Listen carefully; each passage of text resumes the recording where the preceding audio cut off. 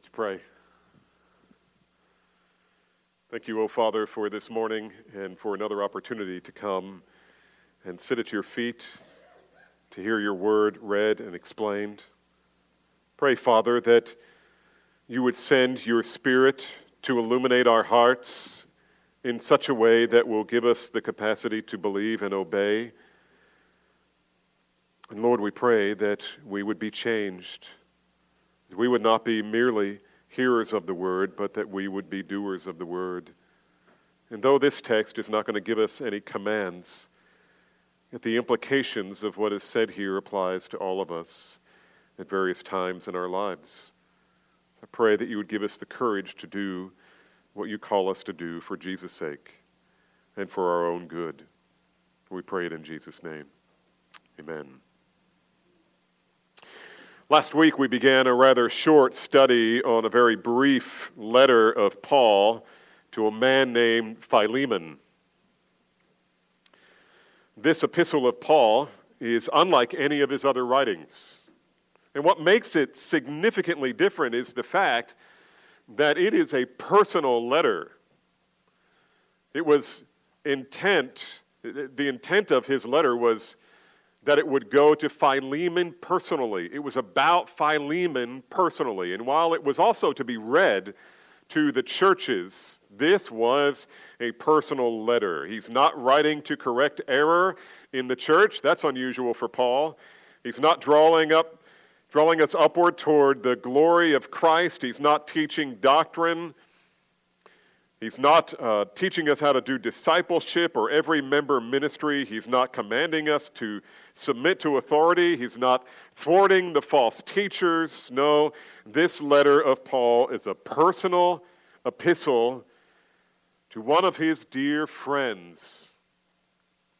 And the only place in the New Testament where we find a personal letter like this, outside of Philemon, is in John's third epistle. It, too, is a very personal and very short letter.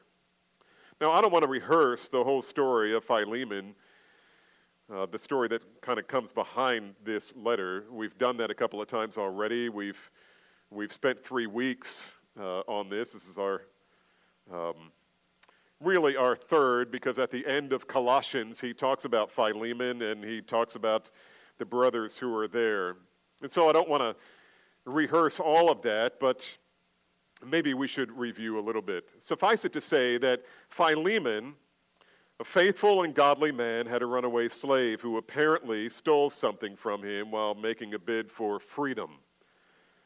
And through a providential encounter in Rome, he became dear friends with the Apostle Paul. This young slave, Onesimus, then repents and believes in Christ. And at some time later, after spending some amount of time in ministry with the Apostle Paul, Paul learns of this young man's sin against his master. And so Paul sends him home to reconcile, to seek forgiveness, and to make restoration. But he doesn't send Onesimus alone. With him, he sends his helper, Tychicus, and this personal letter from Paul in his hand. Now, we've already learned that this epistle is about personal reconciliation between Philemon and Onesimus. In fact, there are 3 people directly involved in this tale of reconciliation. As I said last time, there is one man who is sinned. There is another man who has been sinned against. And there is a third man helping the other 2 to reconcile, and that would be the Apostle Paul. Now, if you've ever felt the need to reconcile with someone you've offended, or tried to help 2 parties who are unreconciled to get reconciled, you know that this can be agonizing. This is difficult. It's difficult to swallow your pride. It's difficult to confess your sin to a person that you have offended, no matter how small your contribution to the problem may be. Nevertheless, confession and forgiveness and reconciliation are clear mandates from the Lord. And let's just take a couple of minutes to think through that. Why should Christian people forgive? Why should they reconcile? Why should they repent? Well, first of all, because we were created to show the world what God is like. We were created to show the world what God is like. And on this point, I'm thinking of Ephesians 5, 1 and 2, where Paul very bluntly says, be imitators of God as beloved children, and walk in love as Christ loved us and gave himself up for us, a fragrant offering and sacrifice to God. Be imitators of God. And secondly, in Matthew 26, verses 27 and 28, we read, and when he had taken the cup and given thanks, he gave it to them, saying, drink from it, all of you, for this is my blood of the covenant, which is poured out for what, class? For the forgiveness of sins. Beloved, this is the blazing center of the gospel. That Jesus poured out his blood so that we could have forgiveness.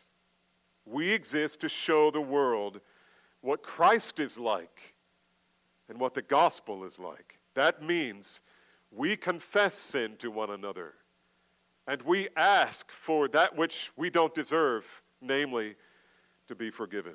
Thirdly, we must forgive because we remember how much we've been forgiven. Ephesians 4, 31 and 32, let all bitterness and wrath and anger and clamor and slander be put away from you, along with all malice. Be kind to one another, tender-hearted. What's the next word? Forgiving one another, as God in Christ has forgiven you. Why should we forgive? Because we remember how much we have been forgiven. Colossians 3, 12 through 13. Put on then, as God's chosen people, holy and beloved, compassionate hearts, kindness, humility, meekness, patience, bearing with one another. And if anyone has a complaint against another, forgiving each other, as the Lord has forgiven you, so you also must. Notice the word must. Forgive. And the third reason, and there are many more, but third reason that I have here is because we are warned of the consequences of not forgiving. We are warned of the consequences of not forgiving. Matthew 6, 12 through 16. See if these words ring a bell with you.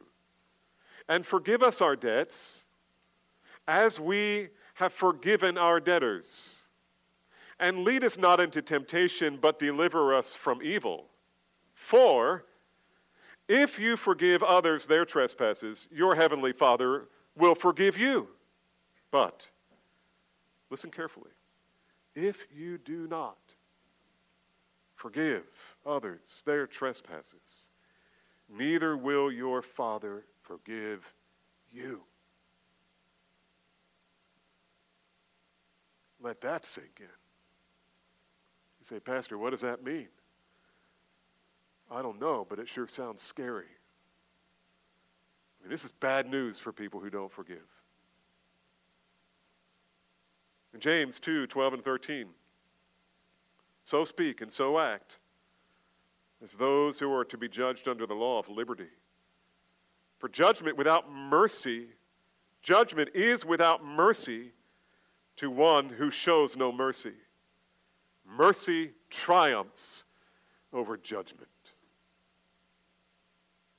In Matthew 18, 32 through 35, Jesus says, then his master summoned him and said to him, you wicked servant, I forgave you all the debt because you pleaded with me. And by the way, if you were to go back and dig into that text in Matthew 18, you would probably see in the footnote that the way Jesus presents this is that this man was in big-time debt. In fact, here's how much he owed.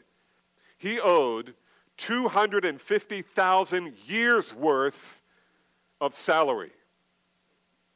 250,000 years worth of daily wages.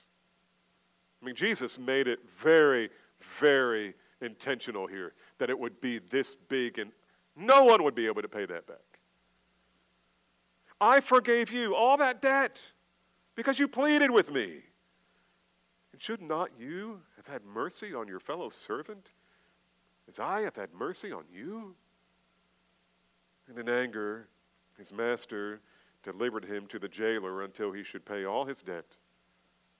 So also, Jesus says, my heavenly Father will do to every one of you if you do not forgive your brother from the heart, not just with the mouth, from the heart. Let them go. Cancel the debt. Forgive. Well, all of this is true, but it doesn't make the reconciliation much easier. Every time we either confess sin or forgive sin, it always involves sacrifice. And we never want to sacrifice anything that is ours, certainly not something that we love. If you are the sinner, your pride will have to be sacrificed. And that's actually the same for the person who's been offended. You know why? Here's my experience over the years, even here at Calvary Bible Church, is that some people, the form of pride is this: oh, I wasn't offended. When everybody who saw it realized they were offended. And it's as if it's going to demonstrate that somehow you're fallible, that you're not God if you admit that you were offended. You're going to have to sacrifice that. You're going to have to sacrifice your pride. And if you were sinned against, justice will have to be sacrificed. You're not going to get what you deserve or what you think you deserve. You will actually cancel the debt of that person who genuinely owes you. And you will do it, as Jesus says, from the what? From the heart. Now, as we come to the epistle of Philemon, we need to understand that both Paul and Philemon knew these truths. They knew these truths. They both know how much God has forgiven them. They also know what it means to forgive one who has sinned against them.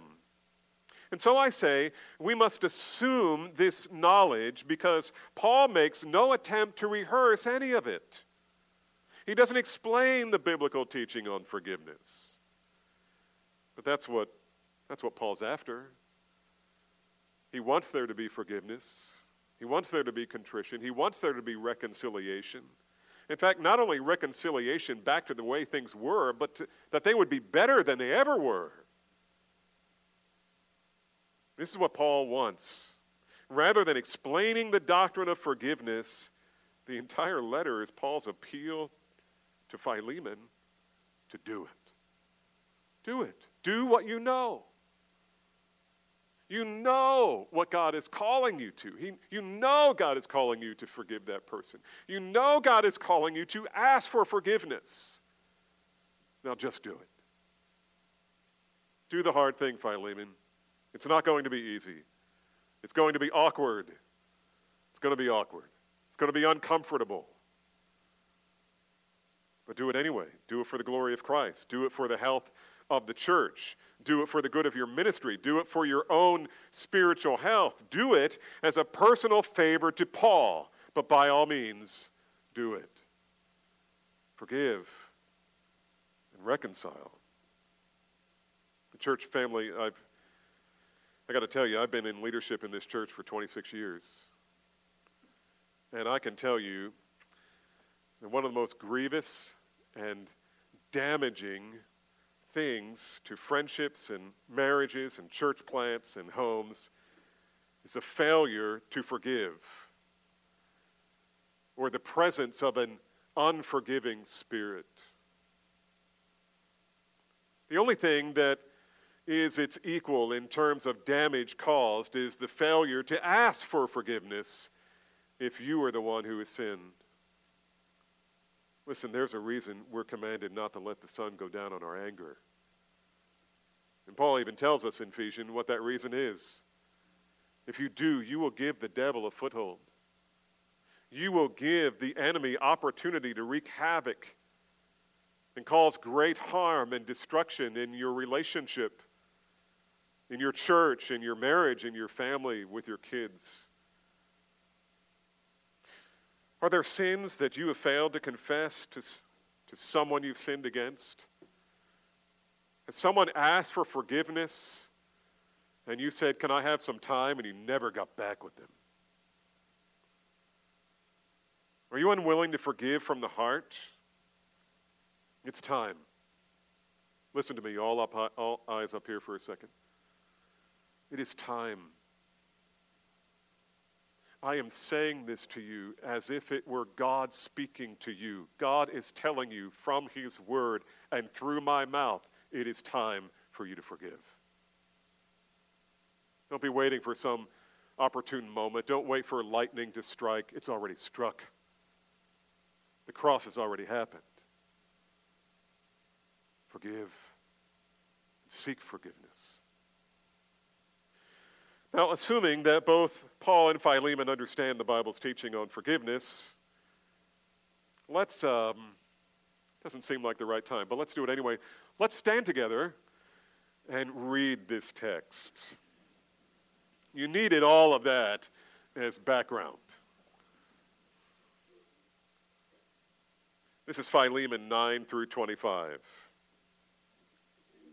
Paul writes, Accordingly, though I am bold enough in Christ to command you to do what is required, yet for love's sake I prefer to appeal to you.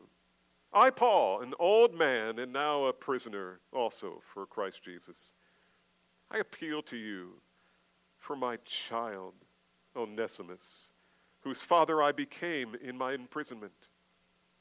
Formerly he was useless to you, but now he is indeed useful to you and to me. I am sending him back to you, sending my very heart.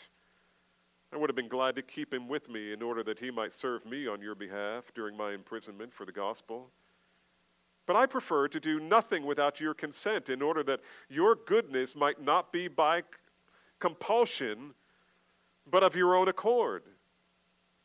For this perhaps is why he was parted from you for a little while, that you might have him back forever, no longer as a bondservant, but more than a bondservant, as a beloved brother, especially to me, but how much more to you, both in the flesh and in the Lord. So if you consider me your partner, receive him as you would receive me. If he has wronged you at all or owes you anything, charge that to my account. I, Paul, write this with my own hand. I will repay it, to say nothing of your owing me your own self. Yes, brother, I want some benefit from you in the Lord. Refresh my heart in Christ. Confident of your obedience, I write to you, knowing that you will do more than I say.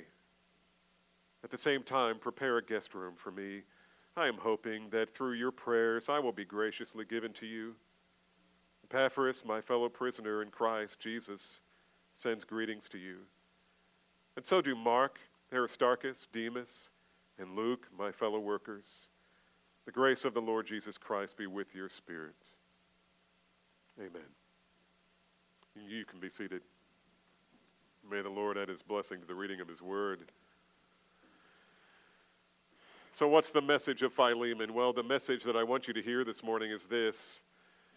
The fellowship of brotherly love most powerfully glorifies Christ when it reconciles estranged Christians. In verses 1 through 7, Paul emphasized the many godly qualities evident in Philemon's life. But along the way, he hints that something big is coming. And before Philemon gets halfway through the letter, he has no idea what Paul is writing to him about. And so he prays, verse 6, that Philemon's active faith will move him to radical love. We spent most of our time on that verse last week. When he sees his runaway slave, and reads the letter from Paul, he wants him to respond in radical love and powerful faith. Paul is confident. He says, receive him as you would receive me. Receive him as you would receive me. Paul knows that he's going to respond well. He believes that Philemon is going to respond well.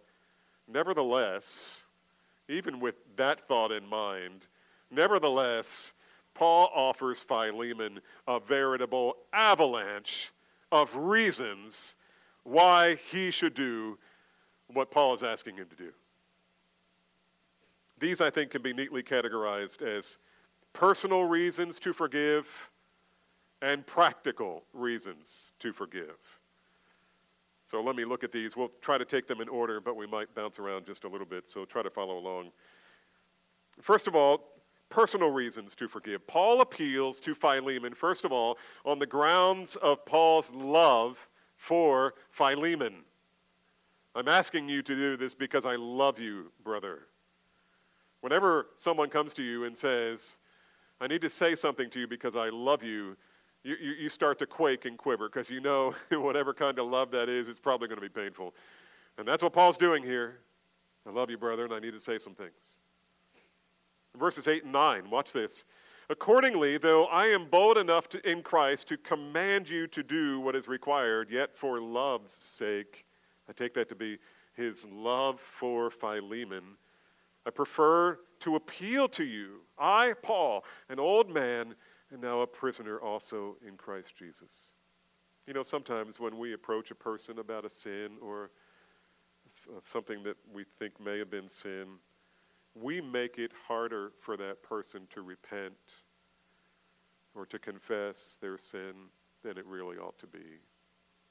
We come on hard, we come on fast, we come on with accusations rather than questions.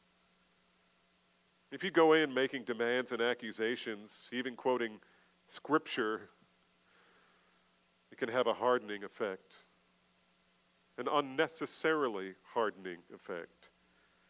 But Paul comes on, Paul, who is fearless in the face of practically any danger, and calls out the greatest of leaders in Israel.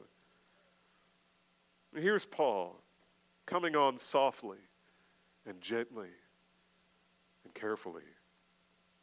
He could have used his authority as an apostle of Christ to demand it, but no.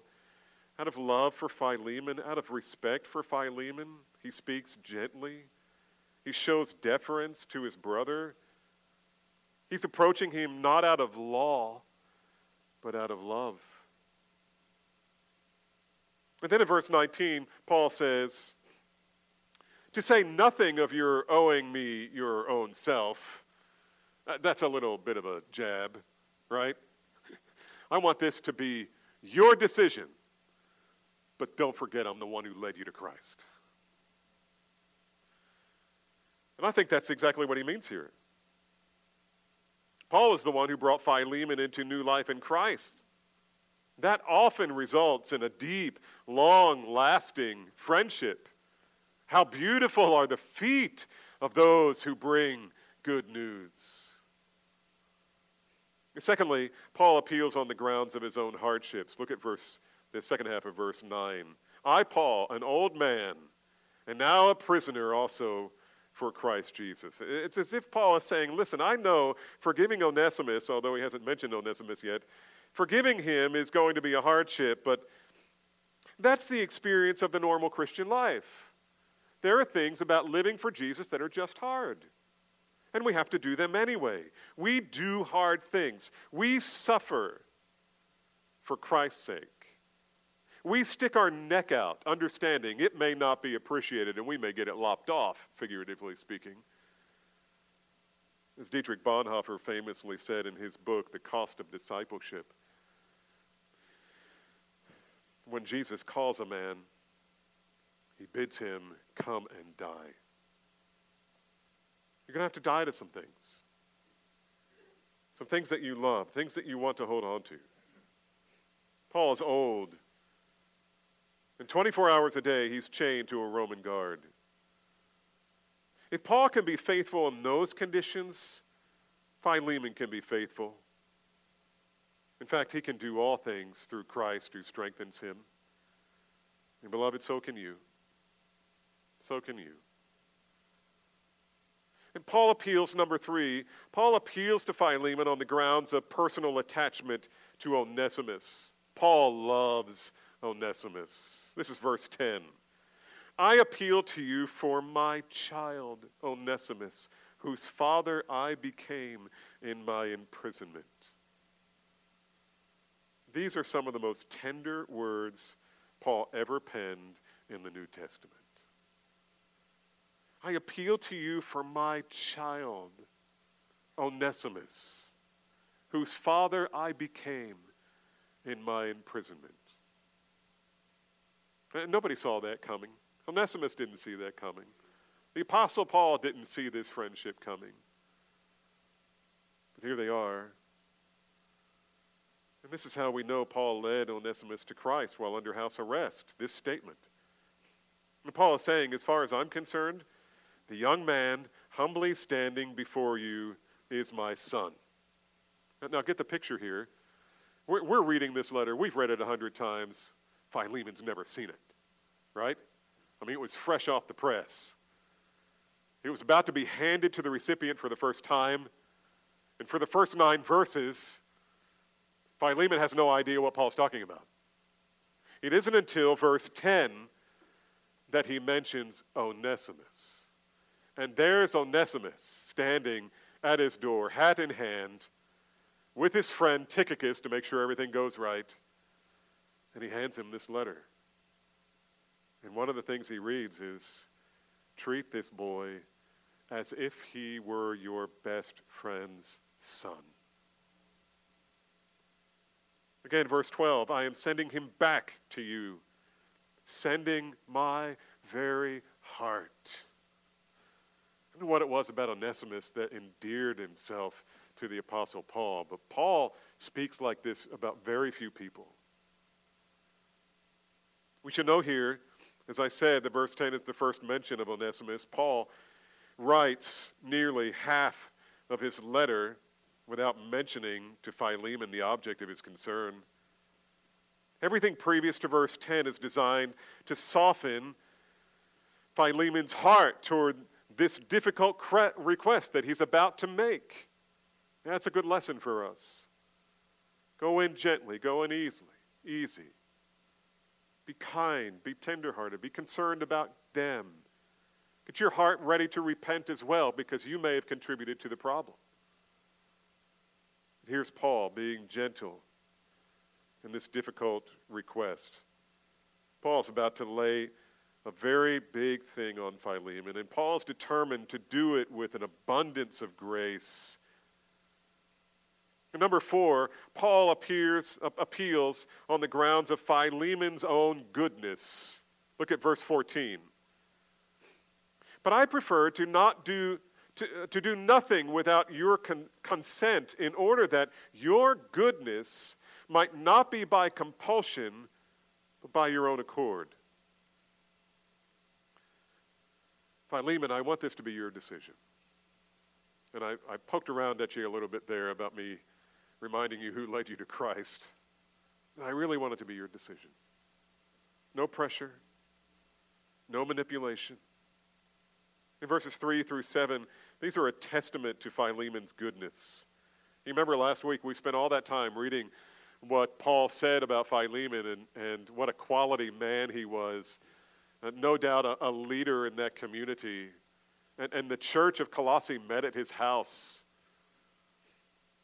So for the first 7 verses, they're really a testament of Philemon's goodness. And Paul wanted this decision to be made by the right person and with the right motive. And then number 5, Paul appeals on the grounds of their friendship. Verse 17. So if you consider me your partner, your friend, receive him as you would receive me. I want you to think about this as if it if it were not my son standing at the door, but me, that I'm the one who sinned against you, how would you treat me, Philemon? If I was the one who ran away and stole whatever Onesimus stole, how would you treat me? Would you be harsh? Would you throw me in the dungeon? Would you give me the death penalty that I deserve? No. So consider me, if you consider me your partner, receive him as you would receive me. In other words, treat him as if the one coming to confess sin were actually me. When someone approaches you for forgiveness, beloved, will you treat him or her as if their friendship really matters to you? I've heard over the years so many people say, look, I just don't need that person. I just don't need them. I'm done with them. It's just easier. Just cut them off. It's over. I don't want to be uncomfortable. I don't want to do the hard thing. We're just done. Are you willing to trash that relationship and have nothing to do with the offending party?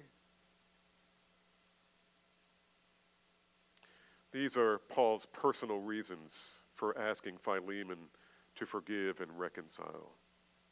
But then there's a second category, not just personal reasons, but practical reasons why Philemon should forgive. So Paul appeals, number one, on the grounds of his newfound usefulness. Now this is really interesting. If you haven't been interested so far, this is a little bit interesting. Look at verse 11.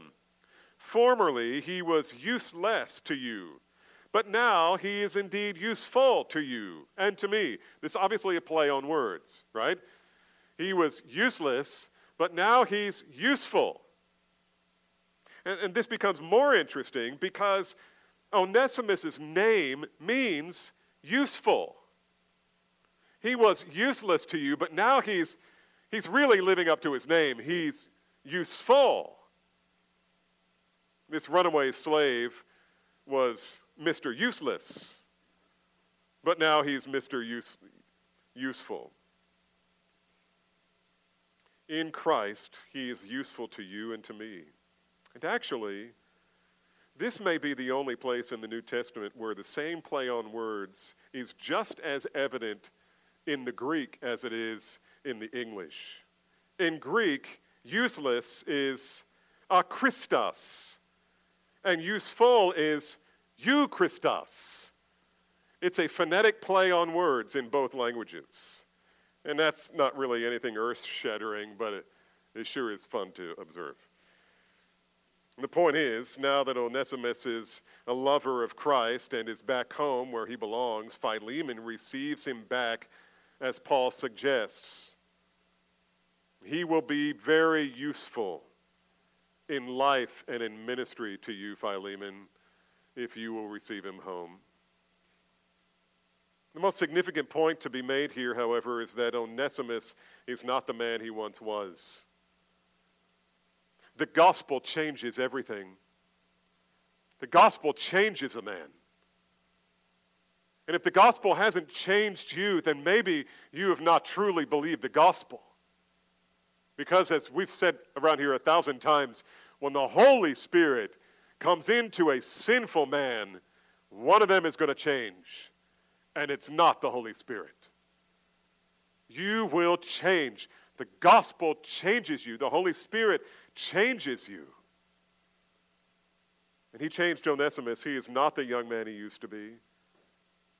The gospel has changed him. And by the way, I read last week that historically, in decades that followed these events, there was an aged brother who was known as the bishop or the elder of Ephesus. And can you guess his name? Onesimus. Now, we don't know for sure whether this was the same Onesimus or whether it were someone else. But wouldn't it be just like the Lord, our God, to raise this runaway slave, bring him home with the Apostle Paul's letter for all the nations of the world to read in all time,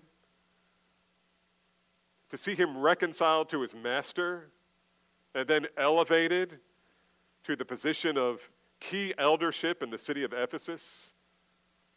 That just sounds like the Lord. Number 2, Paul appeals on the grounds of proven gospel faithfulness. Verse 13, Paul says, I would have been glad to keep him with me in order that he might serve me on your behalf during my imprisonment for the gospel. I take this to mean that Onesimus became a faithful co-laborer with Paul in gospel ministry. I mean, think about this. Here is Onesimus. He's now a friend of Paul. He's now a new believer. Paul is teaching him the word of God. Paul's in jail. Onesimus is out of jail. There was all kinds of things Onesimus could have done for Paul and for the sake of the gospel. And apparently he did them faithfully. We don't know how much time he spent there with Paul in Rome, but it must have been a significant period of time. I suspect it was shocking. It was such a long period of time. It was shocking to Philemon when Onesimus showed up at his door. But he spent a significant amount of time with him, so much so that Paul grew in affection for him. He saw his giftedness. He realized his calling. And he loved this brother. And he put him to work. And it seems like everything he gave this young guy, he did. God raised him up. What an asset a man like that would be to the ministry of the church that met in Philemon's home. I mean, Paul returns to the theme of usefulness to Philemon when he speculates that, look at verse 15.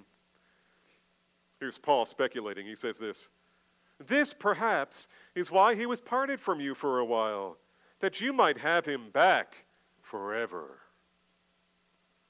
Paul sees the invisible hand of providence working through all these affairs for the good of Philemon. And isn't that a wonderful thought? I mean, what difficulties are you facing today? You realize God has carefully measured that for you. He's carefully measured that for you. We know that from Paul's writing in 1 Corinthians 10:13. No temptation has overtaken you but what is common to man. And God is faithful, will not allow you to be tempted beyond what you are able, but will with the temptation provide a way of escape so that you may endure it. Your temptation is not random and sovereign. It is carefully measured. God only allows you to be tempted so much. For those who love God, He causes all things to work together for good. Discovering that one of my slaves has run away, that's bad. And the Lord's just saying, no. It is bad. It was sinful. But wait till you see what I have planned. Wait till you see what I have planned. Number 3, Paul appeals on the grounds of full restoration. Really, Philemon, you're not going to lose anything. Look at verses 18 and 19. Paul promises, if he has wronged you at all, or owes you anything, charge that to my account. I, Paul, write this with my own hand. I will repay. So I take it that the Apostle Paul looked at his scribe, whoever, whether it was Tertius or someone else, and he says, hand me the pen.